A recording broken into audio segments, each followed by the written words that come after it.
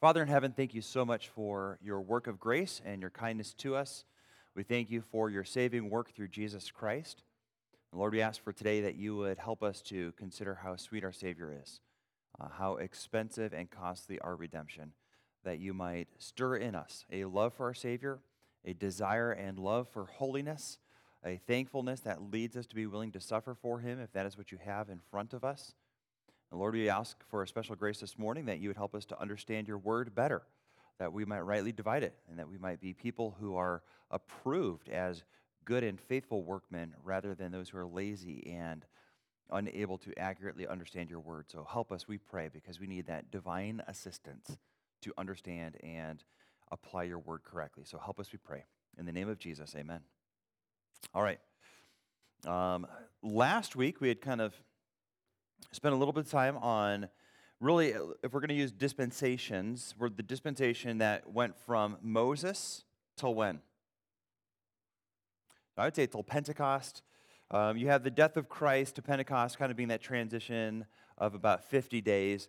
That actually is, frankly, fairly common to have kind of a transition between these dispensations. It's not like, at noon, sharp, new government of God rolls in and everyone that was in the old government's got to transition over.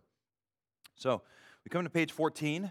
We mentioned that this is called the dispensation of grace because that's in some ways how Paul contrasts it. That is, he would say that he's a minister of grace, and so that's helpful for us. It's not, I think the caution I want you all to hear is it's not as though God's grace wasn't existent or present for the Old Testament saint. It very much was. So that's not the contrast. The contrast really is between the management under the Mosaic law. Paul contrasts, I would say, almost a false theology of law, the Pharisaical approach, versus an approach that understands God's grace. So, and that's just become a euphemism for this dispensation. Okay, page 14. Although all eras of God's rule have received God's grace, the dispensation has received that title of grace because of exactly what I just said in John as well as in Ephesians. It's called a stewardship of God's grace. Revelation. The person and life of Jesus is the most complete revelation God could give. And then the New Testament serves as the charter document. I think we covered a little bit of this last week before we paused, but it's good to hit review. Jesus began a new and living way to God through a once-for-all sacrifice. I think there's a little bit of tension here just to kind of flag it. Ezekiel prophesies that there will be sacrifices in the new temple that Ezekiel talks about. So I think we recognize that those sacrifices are not, they're somewhat analogous maybe to our Lord's Supper. They're memorial. They're not meant to be efficacious or doing anything. They're meant to be an expression of salvation already accomplished through Christ. And then, where are we at here? Point, I guess it's 2I. The New Testament reveals the birth, life, death, resurrection of Jesus Christ as a fulfillment of the promises to Eve, Abraham, and David. We didn't talk a lot about David's promises, but we'll hopefully get to the covenants next week and deal with the Abrahamic, Davidic, and the New Covenant, and that will be helpful for you all, I think. If you have any questions that are really valuable, don't feel bad asking them out of turn before the notes get there. But continue on there. I guess lowercase, Roman numeral 3. The New Testament promises the return of Jesus Christ in glory. Roman numeral 4, the New Testament begins a new body called the church, constitutes a new group through which God is working in this present age. Okay, so what is the church? The church is all true believers from Pentecost until the rapture, whether in heaven or on earth. Okay, the universal church then is all believers during this era, regardless of life or death. Okay, so it's not as though when you die, you stop being part of the church. And I think that's helpful for us. The local church is the visible expression. Then we have the historical church is the visible expression of the body through all the earth whose members are presently alive. So we would say like the church in China,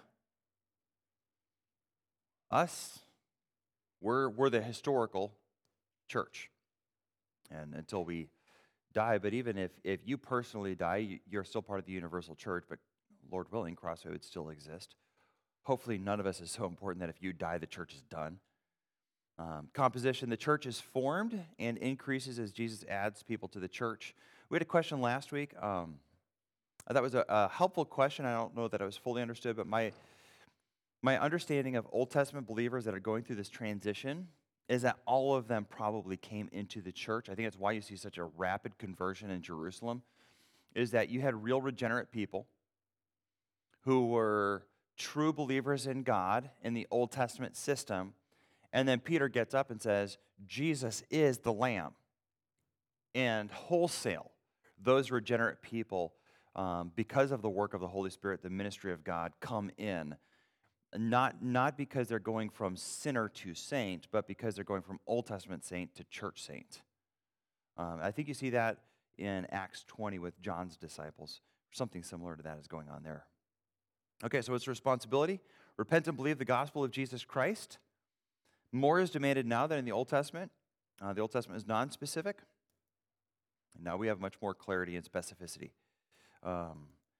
This may be a helpful analogy that we can run with over the next couple of weeks, but I think when we consider Revelation, that is Old Testament to New Testament revelation, did the Old Testament tell us about Jesus Christ?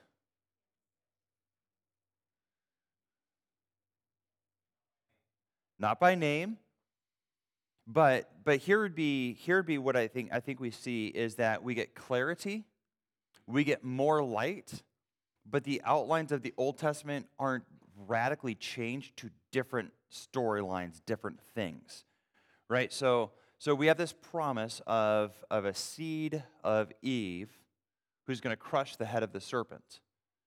That's consistent with who Jesus is. And it's almost as though you walk into a room that's almost dark, and from Genesis to Revelation, the room gets brighter and brighter, and you see with more clarity.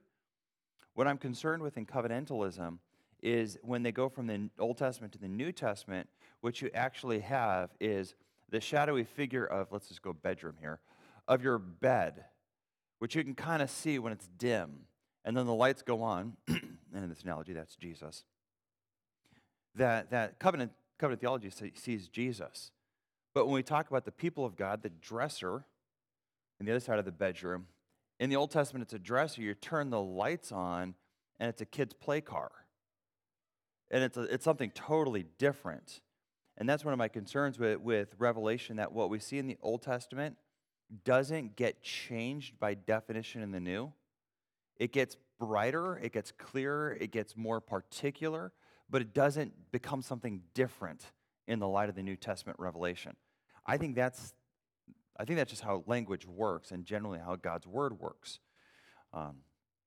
Like I said, when we get to the covenants next week, we'll really start seeing some of the ways in which covenant theology and dispensational theology diverge, and hopefully that will be helpful, and I do a good job of presenting at least where we're different in a way that's true.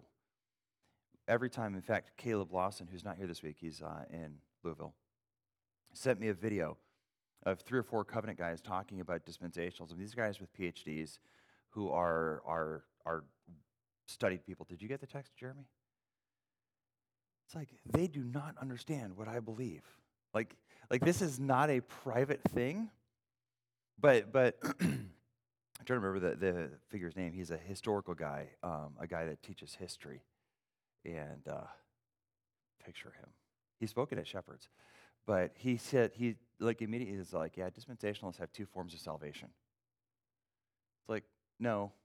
Literally, for the last 80 years, dispensationalists have been accused of that and have repeatedly put into print that's not true.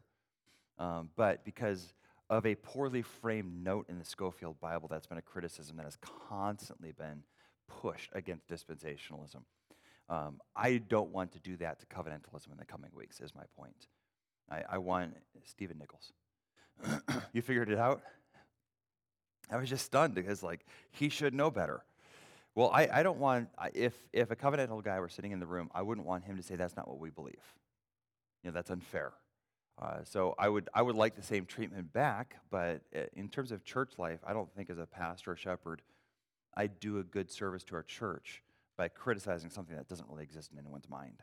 I really want you to understand the why, or at least closely to what they believe as I can present it, and as faithfully as I can present it. Because I don't think it's the right approach to Scripture, but I think godly people believe it, and I can understand why they believe it. All right, I want to move on. So responsibility to repent and believe. Number 2, express faith by becoming part of Christ's body.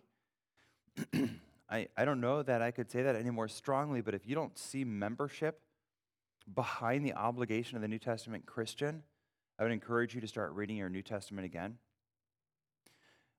We are to be ministers for the Lord. We're to be baptized and share in the Lord's Supper regularly. We're to worship the Lord in the local assembly. Number 2, we're to minister to other believers. Every believer has been gifted, and every believer is responsible to exercise that gift in the church body. And then ministry to non-believers.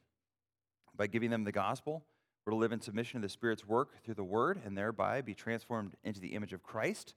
This is part of the recovery of what was lost when sin entered and corrupted humanity through Adam. Let me make a point. I don't think I have it later in this, but I would suggest to you that in the Old Testament, the religion and civic responsibility, the religious and civic responsibility of the believer is joined. Right? So if you're a believer in Israel and you're called to go to the temple and pay a temple tax,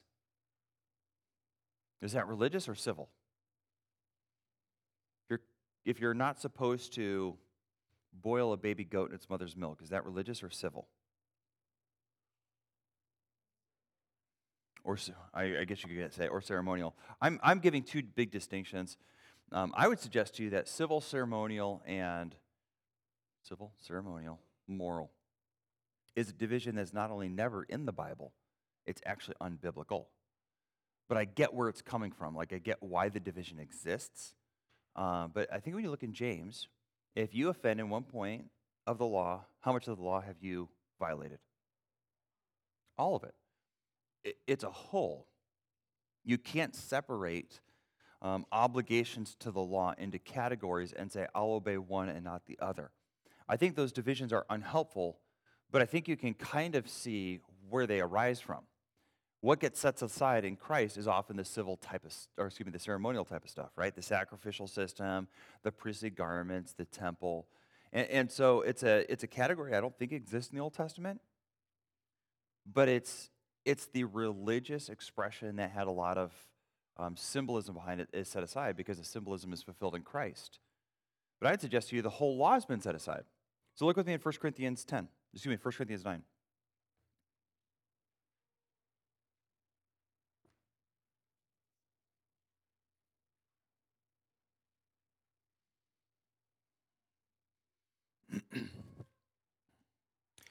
It's probably actually where I should have a third point of responsibility in the notes.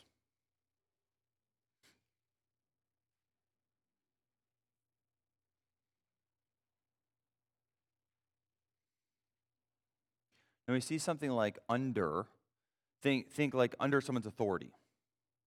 Right? Like your children are under your authority. Okay, it's not a literal under, it's a metaphorical way to speak of obligated to obey. All right, so we come to verse 19 of 1 Corinthians 9. For though I am free from all, I have made myself a servant to all. He's talking about types of people, all categories of people, that I might win more of them. To the Jews I became a Jew in order to win the Jews. To those, I'm gonna lengthen that so you understand the sentence here. To the Jews I became a Jew in order to win the Jews. To those under the authority of the law, I became as one under the authority of the law, though not being myself under that authority of the law, so that I might win those under the law. To those outside the law, I became as one outside the law, as outside the authority of the law, not being outside the authority of the law of God, but under the authority of the law of Christ, that I might win those who are outside the authority of the Old Testament law. Okay, so do you see what's going on there in Paul's mind? So when he's with Jewish people, and they're following some of the ceremonial prescriptions of the law, like, for instance, not eating bacon, guess what Paul wouldn't eat with them? Bacon. Why? Is it because he thinks he needs to not eat bacon, not eat bacon to be saved?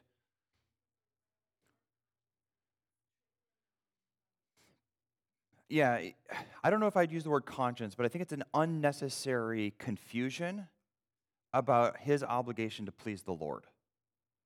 right? Because they would have that in their mind, right? I am pleasing Yahweh by not eating pork. Paul is displeasing Yahweh by eating pork, and now he's going to tell me how we should honor God, and he clearly doesn't take God seriously. It's going to be a stumbling block, a logical, theological, and I think probably loyalty problem that Paul would have in explaining the gospel. Right? Would you listen to someone? Would you want a pastor who is living in open and flagrant sin preaching to you about holiness? Right, so when Paul's calling people to understand and obey and submit to the Word of God, part of his testimony, especially the Jewish people, has got to be that he is a person loyal to God's Word.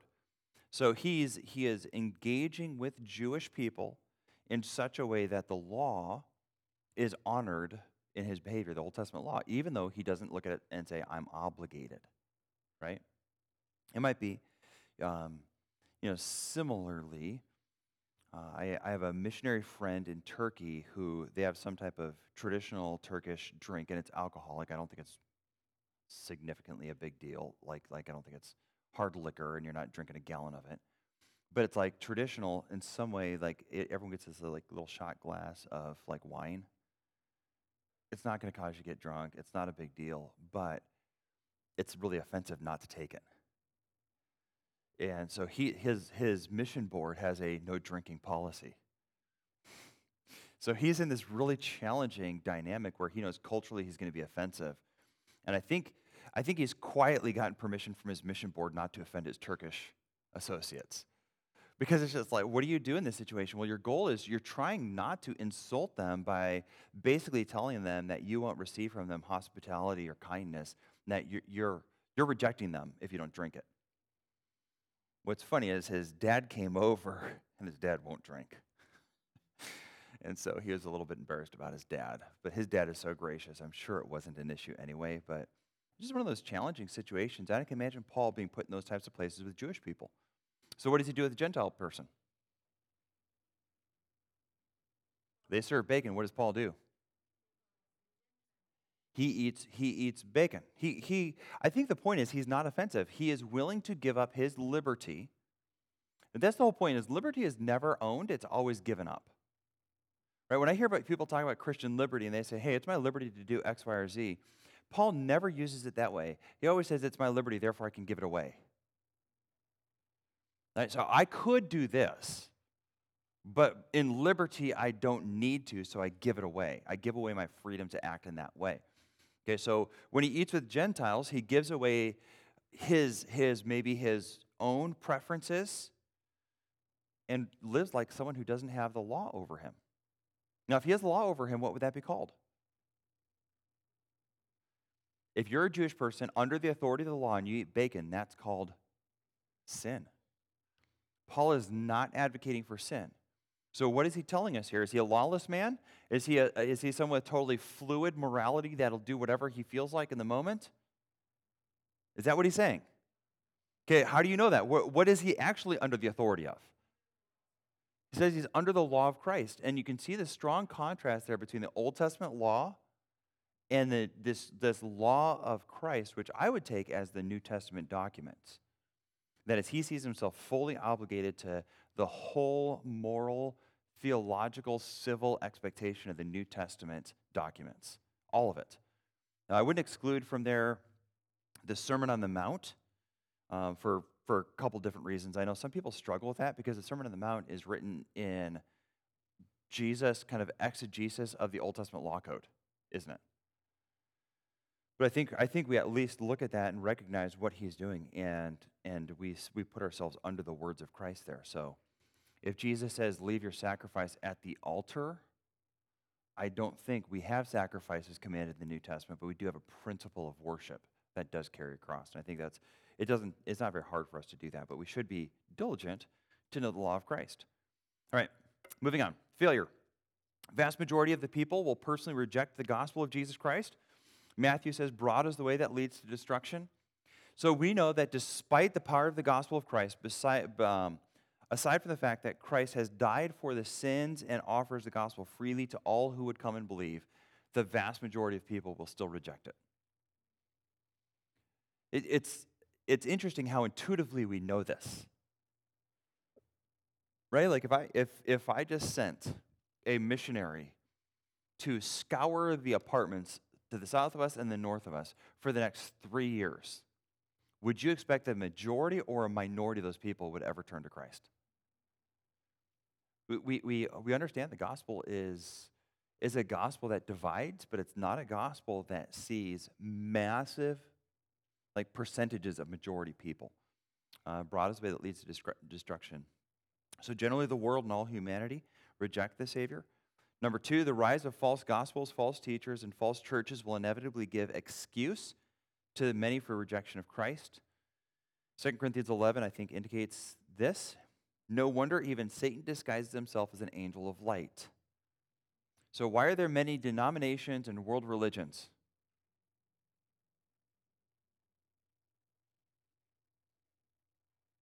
To quote George Bush, strategery.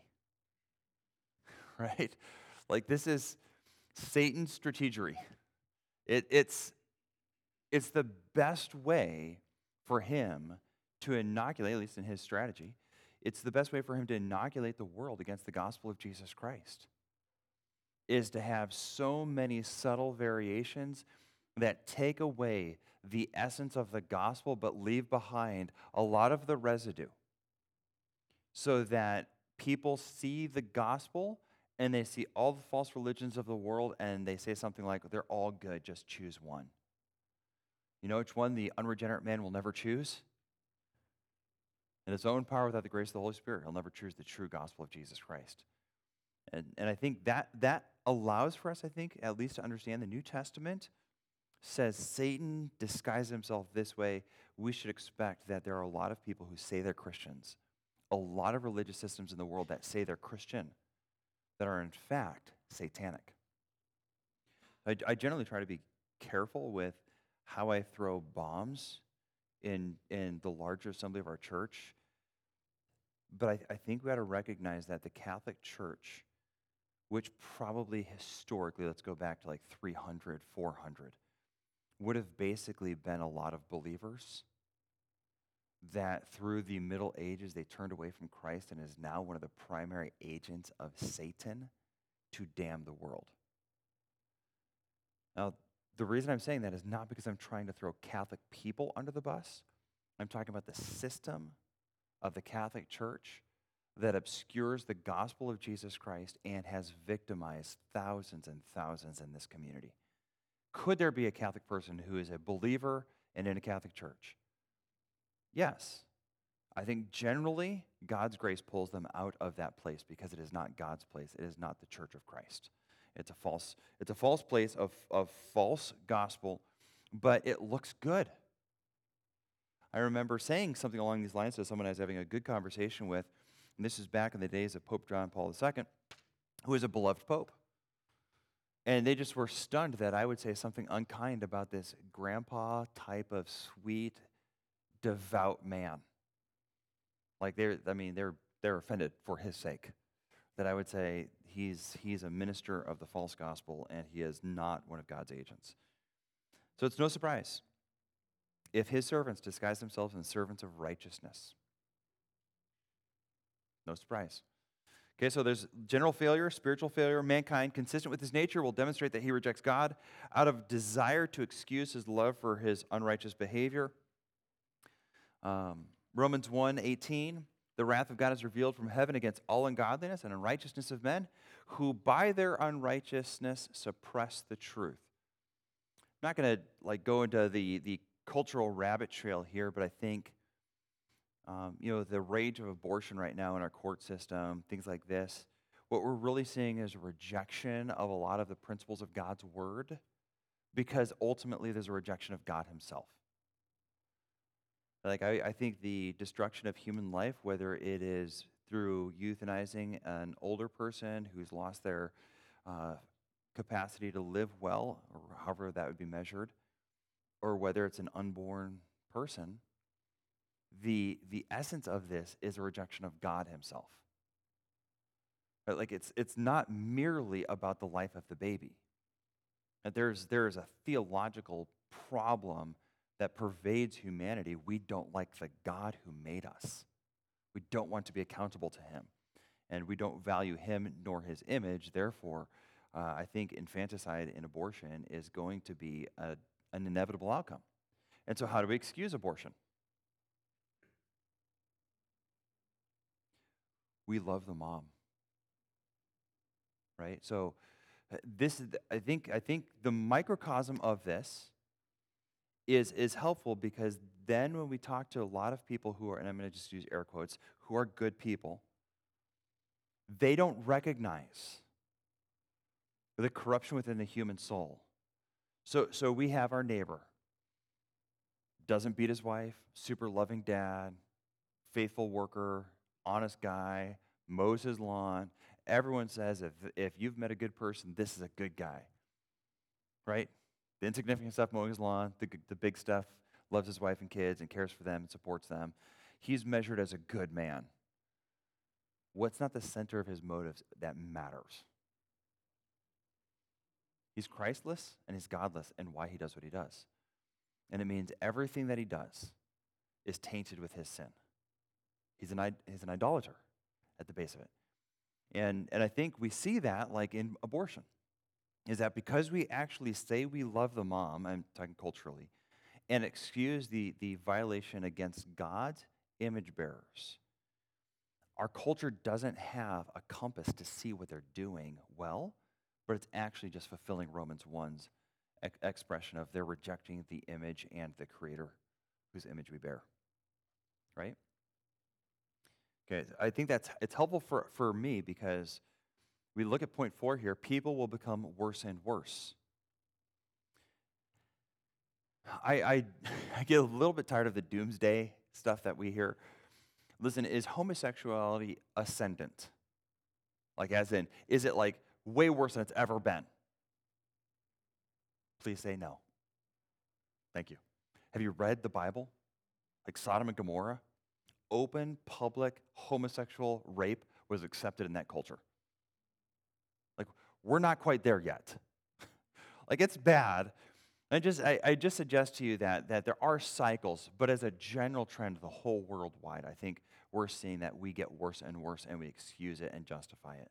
I think that's a clear New Testament pattern, contrary to postmillennialism, which would say that things are going to get better and better and Christ is going to come back. So, all right, judgment. God sends a climactic judgment at the end of the age. He pulls his people out from among the peoples through a rapture. I think you see this both in Revelation and Daniel. During this 7-year period of wrath, there are progressively worsening judgments, and I've kind of outlined them for you in the order they fall in Revelation.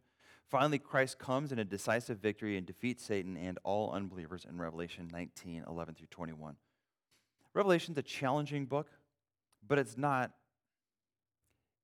as mysterious as many would like it to be. If you recognize the trends of Revelation, I think it's accessible. It's not easy, though. God seems to withdraw much of restraining grace and gives Satan access on an unprecedented level to work his evil in this world. I think 2 Thessalonians makes that clear. I do think part of God's restraining influence in this world is you, his church.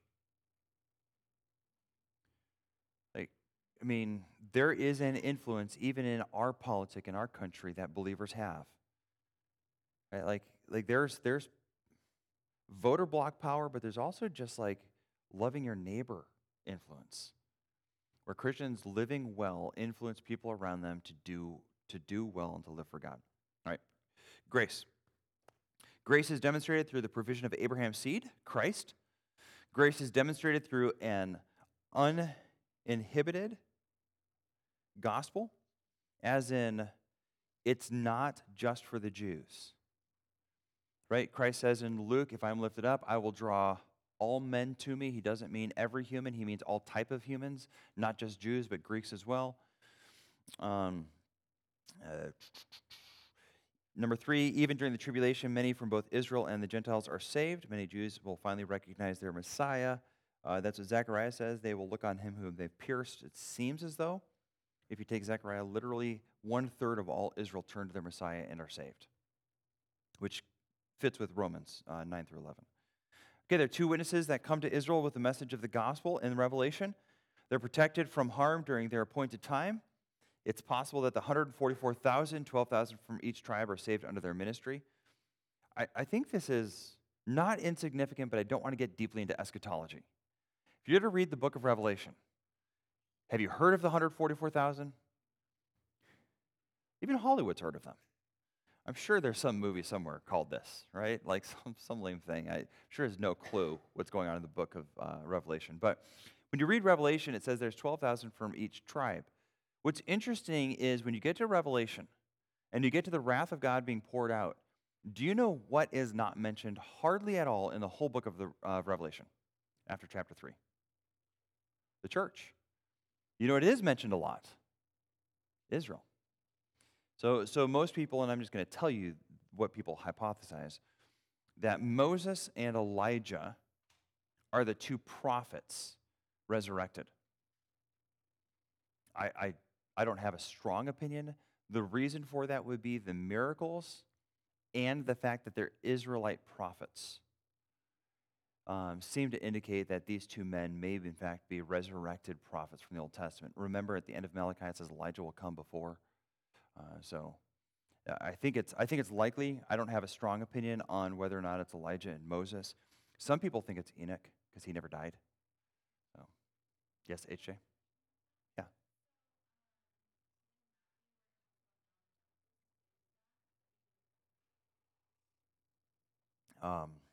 I would suggest that there is something, I don't know how to say this well, but it seems as though Jesus both says he's Elijah and says he's not.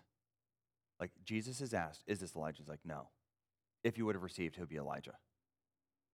And then another place, it's like, yeah, he's Elijah. So what I do with that is suspect that we actually have a literal Elijah coming later, but John comes in the spirit of Elijah. So, does that help? You want to ask a follow-up question? Okay. So those prophets are killed in the middle of the tribulation and then intense persecution.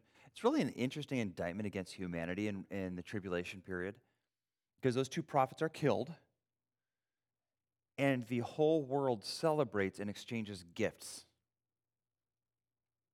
Sounds a lot like Christmas because of the murder of these two prophets. I will tell you, as a warning sign in your spiritual life, when you celebrate and exchange gifts because two people get murdered, that should be a red flag you're not doing well. Okay? Like, that is not a good sign. And God's great and terrible wrath gets poured out intensely at the last half of the tribulation. That's why it's called the great day of God's wrath. Israel, those two witnesses come up, and then many from Israel point Roman numeral 2 there. Many from Israel, Jewish Christians, cry out for the Messiah to come. And when he comes, many Jews believe and are saved. That Zechariah 14 makes that clear. Gentiles. It's likely that passages like Revelation 7, where Jews are saved in the tribulation and listed before the Gentiles, indicates that Gentiles return to God in the latter portion of the tribulation. I think you can see in Revelation 14 the Jews get saved, and Revelation 14:6 the Gentiles are also listed. Further, the coming of the Son of Man will entail judgment between the sheep and the goats from all the gathered nations, according to Matthew 25. The sheep from the nations would refer to Gentile believers saved during the tribulation. All right, page 17. The gospel will continue to be preached. Revelation says, and I love this phrase, it's an eternal gospel. This is one of the reasons that I think, generally speaking, all believers would hold to a gospel of the Old Testament that is the same gospel as the New Testament. Ours is just more clearly defined. Any idea that there is a different gospel is simply unbiblical. It's an eternal gospel. It will never stop being the gospel. It seems that the church will not be added to after the rapture. So what does fellowship and rule look like in this age of grace? God has, in a final sense, made full provision for fellowship and reconciliation through the fully satisfying death of Christ. Individuals are priests to themselves and need no intermediary to approach God himself. True worshipers will worship the Father in spirit and truth, for the Father is seeking such people to worship him. This statement is in contrast to the former manner of worship that was mediated through the temple in Jerusalem. Israel, having rejected the Messiah, the church, is now God's chief witness and instrument during this age. It is the pillar and support of the truth. In essence, the church is God's divinely appointed trustee of his truth during this particular economy. The church extends God's will and rule principally through the proclamation of the truth, the royal law, and by being salt and light to individual peoples and cultures. One day in the future, the church, as Christ's wife-to-be, will be Christ's co-regent with him on David's throne. McCune says that the dominion mandate is fulfilled in the exercise of lordship over all creation to the glory of God. That is not something the church is necessarily doing as a church mission. So I would see, and I kind of brought this up before, religious and let's say secular rule in Israel is unified, and the church, I think, it's separated. So you have Jesus actually making that point in Matthew 22, and he says, give to Caesar the things that are Caesar's, and to God the things that are God's. That should be understood to be a good passage on the separation of church and state. That is, the church is actually where we express our obedience to God's, let's say, spiritual mandates. And then we have general moral civic mandates, and we express those under our government in our society. And along that would come things like lordship over creation. I think an air conditioner is a good example. It's one of the ways we express lordship over creation. We've harnessed the principles of creation, physics and chemistry, manufacturing, so now we can control our weather in small spaces. I'm really thankful that we have, at least in our home, dominion over the temperature in Bakersfield. But that requires us to take, and that's where I'm saying, like, I think that's where principles of good governance come in. What does it look like to have an organized, good society? The Bible says in Romans 13 that the government is God's sword bearer. And so, it actually calls him God's servant. So one of the ways I obey God is in my civic duty. One of the ways I obey God is within the church in my spiritual duty. All right. Every foreign and unchristian thought is to be brought into obedience of Christ, 2 Corinthians 10. From the Melchizedekian right-hand rule of the Father's throne, Jesus dispenses spiritual blessings and power to his people. These are to be translated into good works which glorify our Father and become a savor of knowledge of Christ in every place. The Holy Spirit working as Christ's alter ego during his absence. By the way, that's what John 14 really makes clear, right? Like the Spirit is not glorifying himself. Who's he glorifying? Christ. That's one of the reasons I would suggest to you, like the fascination with the Holy Spirit that you get in your charismatic churches is unbiblical. What's the Holy Spirit's duty in this age? Right? Christ goes, he sends the Spirit. He says, this is better for you that I go away so I can send the Holy Spirit. The Holy Spirit is not going to talk about himself. Who is he going to talk about? Jesus. He's going to talk about Christ. He's going to point people to Christ. So a little bit like a mirror. Why do you have a mirror? Yeah, you don't get a mirror, like a functional mirror. I suppose you could get one like in your house as a decorative in your living room or something. But I'm talking about like a mirror in your bathroom as you're getting ready in the morning. Do you get the mirror to see the mirror, or do you get the mirror to see yourself? Right? You get the mirror to see you. You don't get the mirror to see the mirror. The Holy Spirit is a mirror. And through him and the Word of God, we see Christ. All right, so I think it's helpful. So there are no Christophanies, theophanies, or other manifestations of God's presence because Christ's presence is manifested through the Holy Spirit who indwells Christians. All right, dispensation number 7. I'm just going to hit this real quick. Yeah.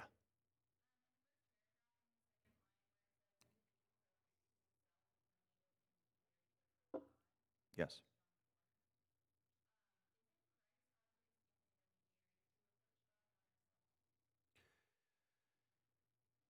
We don't have the Levitical priestly human. We have the divine Son whom we speak to directly. So yeah, I'm not taking away the intermediary work of Christ. I'm taking away the intermediary work of the Levitical priesthood. So if you want to write that note in there, that's what I'm referring to. Let me ask you, HJ, do you speak directly to God? Who's the intermediary to God for you? God, right? And you can pray to all three persons in the Trinity. So I think what we should really be clear on is we don't need an intermediary. We don't need a pastor to pray for us. Now, because we need healing. I'm sorry? Well, just right in there then we need no earthly sinful priesthood. Right? Because every priest in the Old Testament was a sinner. Hebrews makes it clear that they're all set aside. But have you ever heard of the priesthood of the believer? Okay. So that would be a common theological way we would describe our relationship to God. That is, we worship God directly, not indirectly. So I maybe Hebrews 4 would be a good defense of this. Right? We boldly come before where? Right? Think mercy seat. Like, I think that's the right way to think of that. Who does? We do. That's what I'm saying. Does that help? Okay, so Jeremy? Right, that's...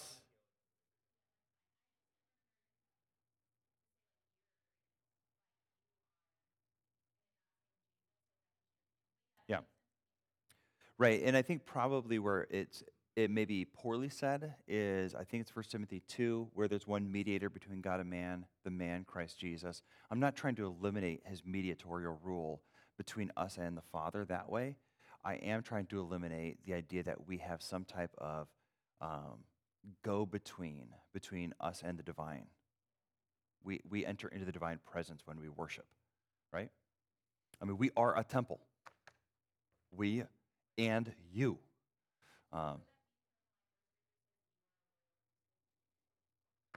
First Peter? Yeah, I would see that as a defense of this. I just want to think through how I mean, process it broader than that, than just shoot from the hip, but probably. Yes. Me too. Yeah. Sure. So those are Christophanies and theophanies are the manifestations of God in the Old Testament. So a theophany would be like the burning bush. God is not a bush. He's not a bush on fire. And yet at the same time, he presents himself as one in the Old Testament, right? It's a theo, which means God.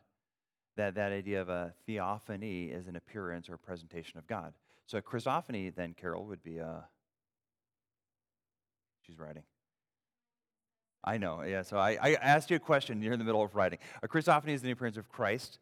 I would, generally speaking, take almost all of the appearances of God in the Old Testament as Christophanies. That is, Christ appearing. So I'm going to shoot from the hip here, and I may be wrong, but I think it's Gideon worships the angel of the Lord that's sent to him. I would take that angel of the Lord and take angel loosely there as messenger, because that's the word. It means messenger, and we usually think of angel as this celestial messenger. This celestial messenger is not merely a messenger. It's like a capital M or capital A angel messenger, okay? Christ himself. Otherwise, there are times where someone tries to worship an angel, and you know what the angel of the Lord always says? Stop. I'm a fellow servant. I am not the one to be worshiped. So when you have an angel getting worship, it's Jesus Christ himself coming as a messenger for the Father, which is pretty cool. Yes, Haley. Yes. What? I would take it. That's generally my position. I haven't tried to work through everyone and fully defended it, but yeah. That's kind of my assumption until I see otherwise.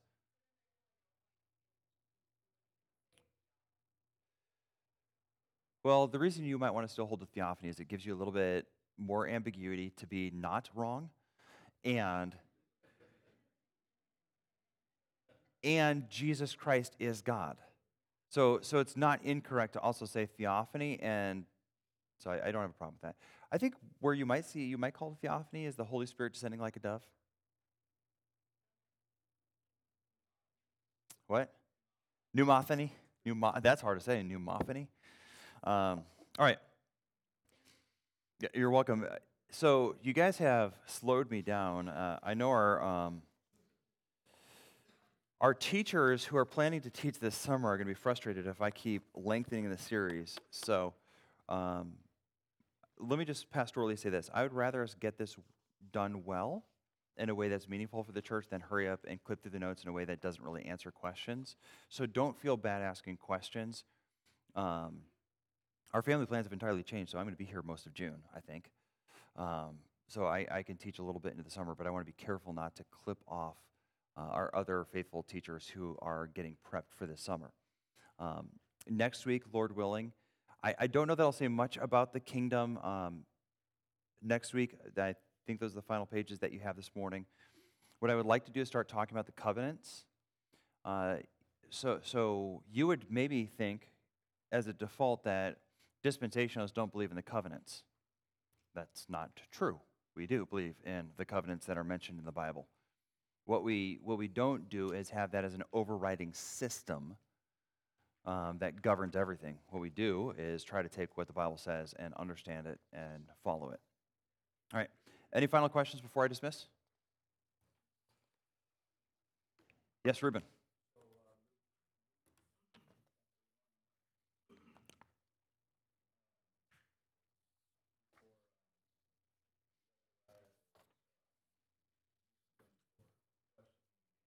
Right?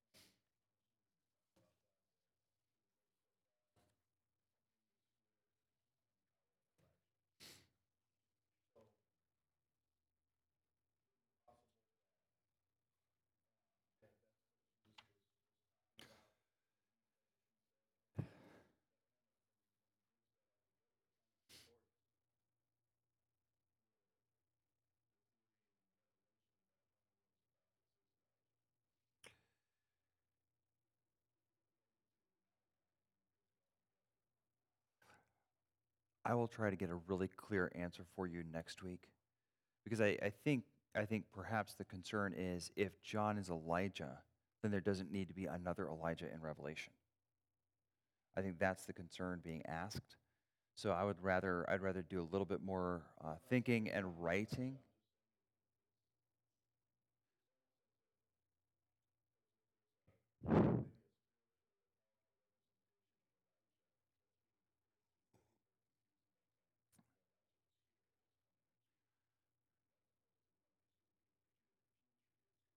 Mhm.